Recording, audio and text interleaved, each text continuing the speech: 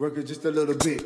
Conditioned preference that we were told makes up a part of our identity, and so we became associated with those things as a form of our identity. We started to accept the perception of others as the perception of ourselves. Welcome to the Reclaiming Purpose podcast with me, your girl, your hostess with the mostest, and the founder of You Are Into It, Dana Lisa. Join me weekly here for wisdom drops on all things intuition.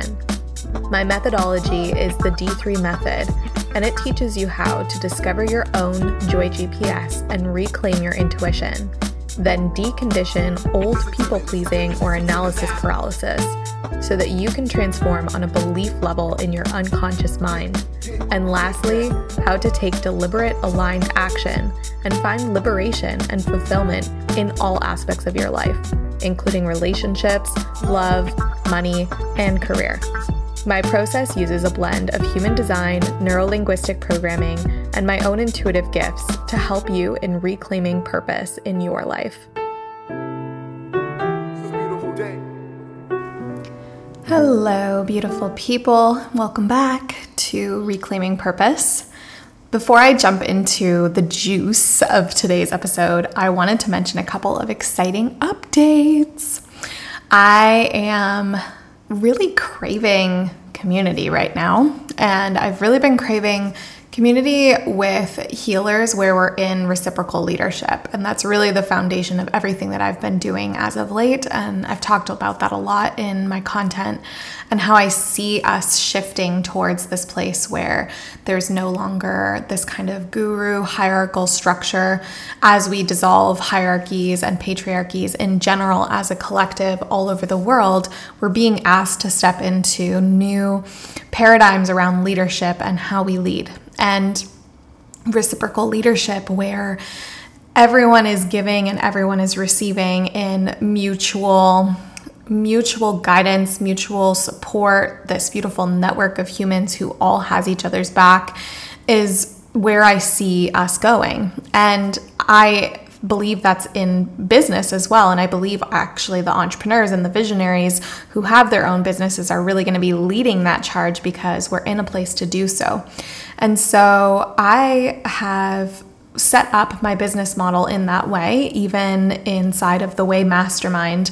Our calls are reciprocal leadership calls, our weekly mastermind calls. Everyone comes and we round table together with myself as well as all of the You Are Into It ambassadors and the members of the Way in order to create this space where you can be seen and held by many different perspectives and you can find the ones that are in resonance with you based on what you're going through right now.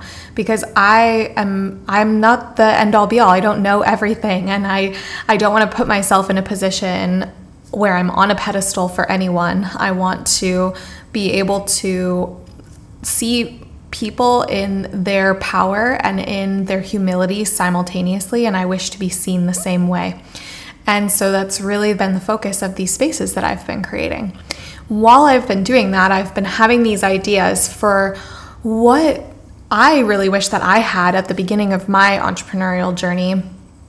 I mean, honestly, not even just the beginning of my entrepreneurial journey, but throughout so many times during my spiritual awakening, I wish that I had had just a space of healers, of guides, where no one was like trying to sell themselves or, come across as knowing more than another, but just this place where we could all be seen and all tap in and kind of give our collective energetic reads on what's going on for ourselves individually, as well as what we see happening mirrored within that collectively for everyone else as well. And in terms of current events and all around the world and in our own, small pockets of communities, in order to create a safe healing space where we all got to show up in mutual reciprocal leadership and sisterhood and community.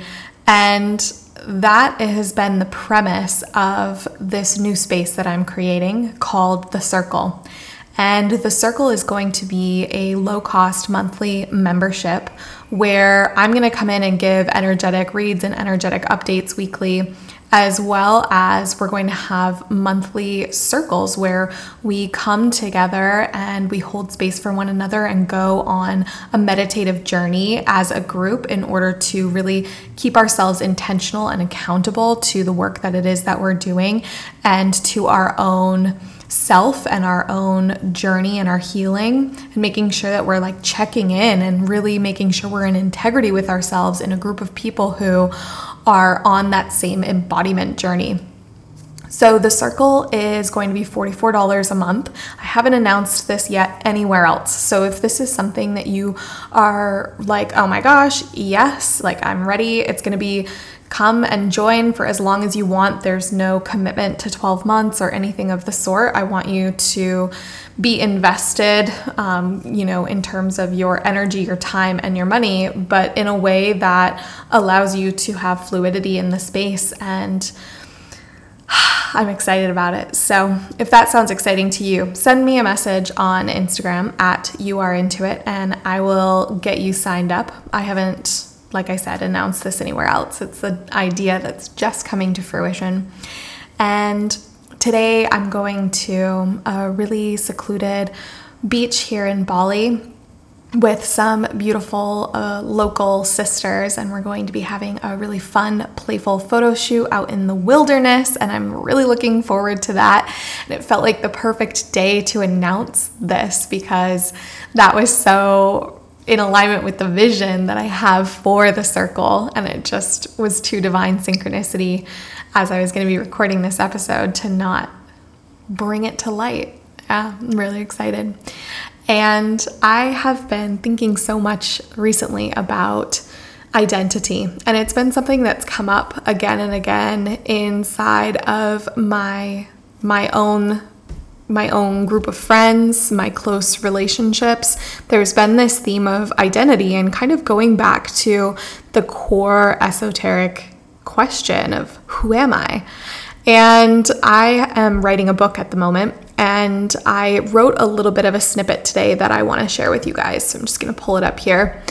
And this snippet is: personal identity is something we not only seek throughout our life, but wish to share with another.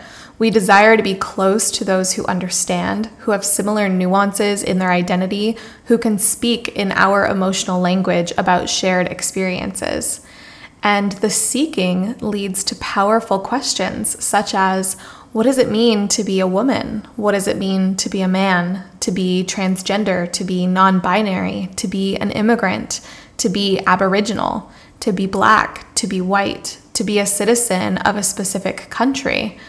And ultimately, these questions are taking us to the same deep-seated desire to know, who am I? We live in a world that is obsessed with individualism and standing out. We battle with societal conditioning to be more in some capacity, more interesting, more intelligent, more beautiful, more weird, more different, while also being biologically wired to crave community and belonging. And this has led us to a continuous obsession with labeling ourselves with new identifiers that leave us temporarily feeling like we're a part of something. We often even fear being labeled as other identifiers outside of the things that we've chosen specifically identify us. And we're worried people won't be able to see the truth of who we are in our words, in our energy, in our self-expression, and our actions. It can feel like a personal offense even when we are misinterpreted, particularly when we're not being a pure expression of our soul, but rather living a facade in hopes of fitting in to culture in some way. And what I've found is the simple cure for this never-ending quest for labels that align with us is to let them all go entirely, to really drop away any and all the things that we are attached to because they make us unique in some way. Who are we when we are stripped bare? Who are we at our essence? Without money, without friends, without followers, without social media, without a job, without a title, without certifications, without fashion, without any and all labels. So I am posing this to you. When you're stripped back entirely, and if you were to let go of even your personal identifiers around who you are when it comes to the work that you're here to do in this world, this was a really big one for me, and one that's come up with a very close friend of mine a lot recently as well, where it's like, if I'm not a healer, if I'm not a shaman, if I'm not an entrepreneur, if I'm not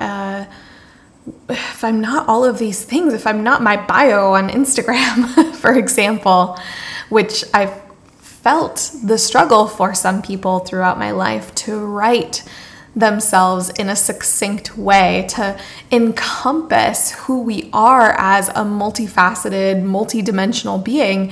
And we try to put this label on ourselves of, I am a social marketing, media marketing strategist, or I am a healer, or I am a shaman, or I am a whatever it is. And there's specific ones that we have more of an attachment to than others. There's this really beautiful book by Don Miguel Ruiz Jr., who is the son of the author of The 4 Agreements. And this book is called The 5 Levels of Attachment.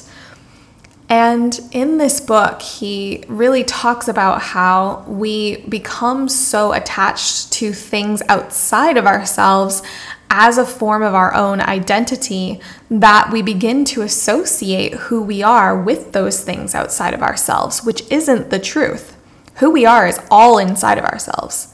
And he uses a really good example in there and breaks it down, talking about the 5 levels of attachment in association with sports, which is a great analogy. And all of us, I'm sure, have either been or have known a sports fanatic at some point in our life. And you know that there are levels of attachment that people form to specific teams or a specific sport in general. And there's like the highest level of attachment, which is like, I don't even associate with someone who doesn't have this same identity. Like, I would never even talk to someone who likes another sports team because they're like, I identify them as like my enemy. They're my competition. And I like have loathing even for people who identify differently than me. And then there's like a step down from that where you would go to the game, and if your team lost, you would still take it really personally, but you have friends and family who don't agree with your opinion and who are, maybe fans of the opposing sports team. And then there's like the middle where we have that personal identity and it's something that we associate with ourselves. Like if someone was to ask us, like, who are you? You might say like, I'm a Cubs fan or I'm a whatever fan. Like that's something you use as a personal identifier. And then there's like the level 2, which is like, oh, well, I can actually go to the game and I have, I want this team to win, but if they don't, I don't take it personally. I don't make it mean anything. Either way, it was a good game. And then there's the lowest level of attachment where, you just could go and you don't even know what sport it is or what teams are playing, but you could go and you could really enjoy that game regardless because of the energy of the stadium, because of the entertainment of a sport in general, because of the energy of the players. You could just go and you could show up and there's no personal attachment to the outcome of the game or who's going to win or any of that. You're just there enjoying because it's the energy and it's fun for you, regardless of what the outcome is. And we actually live in a society that really pushes our association and personal identification with things outside of ourselves. Because, what better marketing tactic is there out there than to make you believe that you aren't who you are unless you own that t-shirt. You aren't a good sports fan unless you go to every game and unless you have the season tickets and unless you et cetera, et cetera. And I'm sure you can think of other examples of this, like being a Starbucks coffee drinker, for example.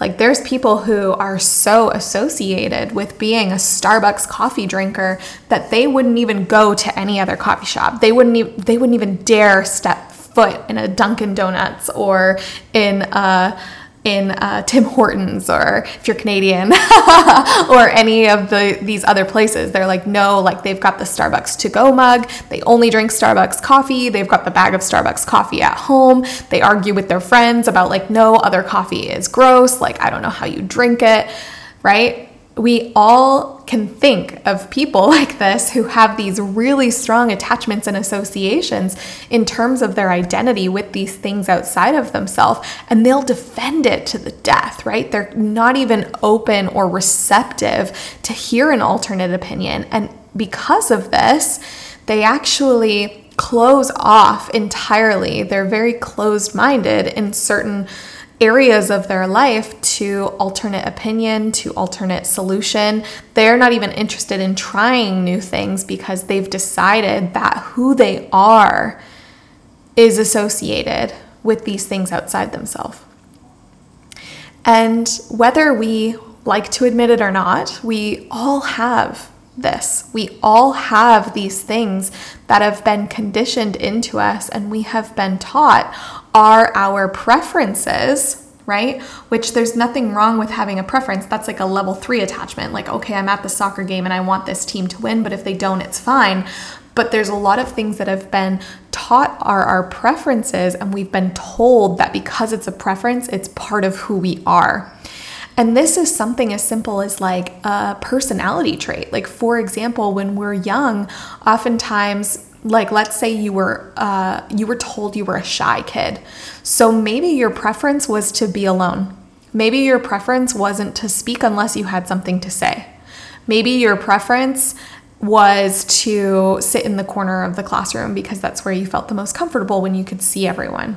Maybe your preference was to play alone when you went outside because you really enjoyed having that space and that downtime after being in a classroom all day. And maybe what you heard your entire childhood was, oh, he or she is just shy. They're just shy. Oh, they just, they're really shy. Yeah, sorry. Yeah, they don't want to give you a hug because they're just really shy, right? And you heard your parents explain away this behavior that isn't socially acceptable as a particular personality attribute. And so when you were a kid between the ages of 0 and 7, and you had just this walking, talking, unconscious mind that just took everything as fact and at face value, you might have decided, oh, I guess I'm shy. And you internalized that as part of your identity, and it became a part of who you are. And then you grew up and you just lived out the expectation of what a shy person does in any given situation, even though that may at some point not have been your preference. But because you became that person, you chose for that to be a personal identifier for you. And we all have these, whether we, like I said, care to admit it or not. All of us definitely have some of this conditioned preference that we were told makes up a part of our identity. And so we became associated with those things as a form of our identity. We started to accept the perception of others as the perception of ourselves. And I want to have this conversation because I believe in the undoing of all of these associations with our identity. And when we start to strip back, when we start to actually let go of the things outside of ourselves that we've always identified as a component of who we are, we start to really discover the truth of who we are. And it requires a little bit of vulnerability and nakedness and a willing to let go of all of the things that we're so attached to. So, for example, one that's so good and so painful, and one that I had such an association with, is I was always like, I'm the 6-figure business owner. I've always been the 6-figure business owner. Like, once I scaled my business to that, because it was such a goal of mine, a goal that I was so attached to, once I did it, it was like part of my identity. I used to talk about it all the time. I used to talk about it in my marketing. I used to talk about it to my friends. I used to talk about it when I met people. Like, yeah, I scaled to this, but like, here's where I'm going. And it would be this like thing that was this almost barrier to entry to people knowing the truth of who I really was, because I would use it as a tool to center myself around, because I believed that it made me appear successful to the outside world. And God and the universe has a really powerful way of bringing us back to the truth of who we are when we get really far off track. And if we're not willing to be self-aware enough to realize when we're doing this on our own, oftentimes the things that we have a really strong identity association with will be taken away from us. And they'll be taken away from us so that we can get back on mission, so that we can remember the truth of who we are without all of these things, because none of these things and having these things or being these things that are outside of ourselves have anything to do with what we're here to do. I had this really great conversation with my friend last night where we were texting back and forth, and I was just saying, it's almost like going back to that number one big esoteric question of who am I? And there's really only one true answer to this. And that true answer is, I am love. And when we remember that truth, we then get to ask ourselves more potent questions like, how do I want to be an expression of love today? How do I choose to be an expression of love in this moment?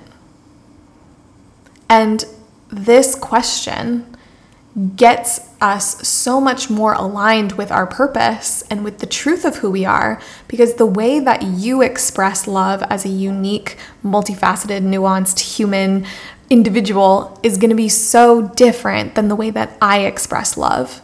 And it's also going to evolve and change over time. And this allows us to get away from these attachments of who do I think I am, or who do I want to be seen as, or who do I want to be perceived as by others.